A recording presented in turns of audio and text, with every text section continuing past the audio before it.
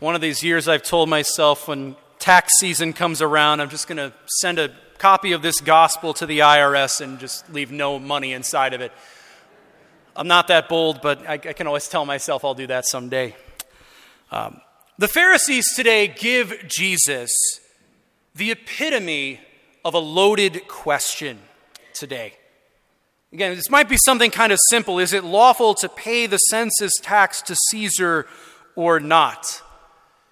But asked in the context and in the setting of Jesus' time, it's a very complex question, and there are no good answers, seemingly, that Jesus could give. That question contains within it a controversial assumption that I'll get to in a minute. But if Jesus was to say yes, that it is lawful to pay the census tax, and the crowds of Jewish people would become very angry at him because they do not like the Romans. If, however, Jesus were to say, no, it is not lawful to pay the census tax, the Romans would have become angry. Either way, the Pharisees would have created an enemy for Jesus. But again, contained within this question is one central assumption that I would argue is radically incorrect. And that assumption is this: that our lives ought to be segmented and demarcated in such a way that some part of our lives is given over to our God, and another part of our lives is seemingly not given over to our God. That is the assumption that is central to this loaded question that Jesus has to wrestle with today. And I say that assumption is wrong, that it is erroneous. Because if we go back to the very beginning, it is original sin that fragments and demarcates our lives. It is original sin that leads to us withholding various parts or aspects of our life from our God. It is original sin that gives us nice, beautifully well-defined borders of what belongs to God and what doesn't. Sin, at the end of the day, compartmentalizes and disintegrates our existence. It says, this part of my life I will give to God, and this other part of my life I will do on my own, or I will keep for myself. And inevitably, when this happens, we know that our lives will fall short of what they ought to be. Because let's dive into Jesus' response here for a minute. Give to Caesar what belongs to Caesar, but to God what belongs to God.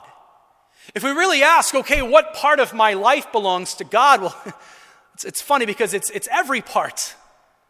It's our entire lives that belong to our God at the end of the day. There shouldn't be a part that just belongs to Caesar and a part that just belongs to God. No, every part of our lives should be given over to the God of the universe. Now, we do know that different parts of our lives, different segments, require different treatment, we can say, and some have different obligations. Think our work life versus our home life, for example. However, none of these aspects of our lives should be removed from our relationship with our God. Our God is not one creature among many, and our faith lives are not just one aspect of our lives among many as well. Our lives of faith are altogether different. Our God, after all, is the deepest source and inspiration for everything that we ought to do in life. And so no part of our lives should be seen as special enough to keep our God at arm's length or outside of it entirely. So there is no part of our lives that is some special immune category that has no obligation to our God. And we could say that as it relates to our career, or our relation to the state, or our relationships at home. All of these things must have our God at the center of them and must be given over to our God as their first and highest obligation and priority. And we know that, at least for our own selves, the church sees it in this light too. We know that we are born into a reality that is both visible and invisible, and that the invisible life we live is greater than the visible one. And so it follows from this that the affairs of our visible life though they are important, no doubt, are always smaller and less important than what concerns the invisible life. And I would maybe argue that this is where our society gets it most wrong, especially as it relates to politics and social things. Because if this life, the visible life, is all that there is, then we seemingly have to invest every fiber of our being into it. We have to seemingly make an impact and change, or else our lives will have no meaning whatsoever. And we see this in politics becoming our nation's religion nowadays. But as Catholics, we know that this world is not all that there is. There is a greater life, a greater world beyond what we can see with our eyes. And the impact that you and I make in the invisible world is far more profound and lasting than any impact we can make with the visible one. We are a people, after all, who are less afraid of what can kill the body than what can kill the soul. And so we ought to be less concerned with the state of our world or the state of our union than the state of our souls. This is what Jesus is trying to get across to the people of his own day. And it's of vital importance for us, I think, to take these considerations to heart too. And so our church has always balanced being good citizens of the earthly and the heavenly realms. She's done this in every age, and she does this even for ourselves too in our own. And in particular today, brothers and sisters, I want to draw our attention to something that might seem a little ways away, might seem a little bit down the road, but is something that will most likely impact us over the next year or so in our state of Missouri. And it affects both the visible and the invisible, the temporal and the spiritual. And it concerns the sanctity of life.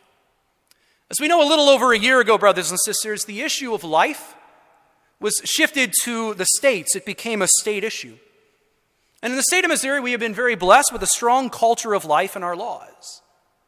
However, next year, we know that there will be a ballot measure, constitutional amendment, in fact, that will be put on our ballots to try to reinstate legal abortion on demand in Missouri.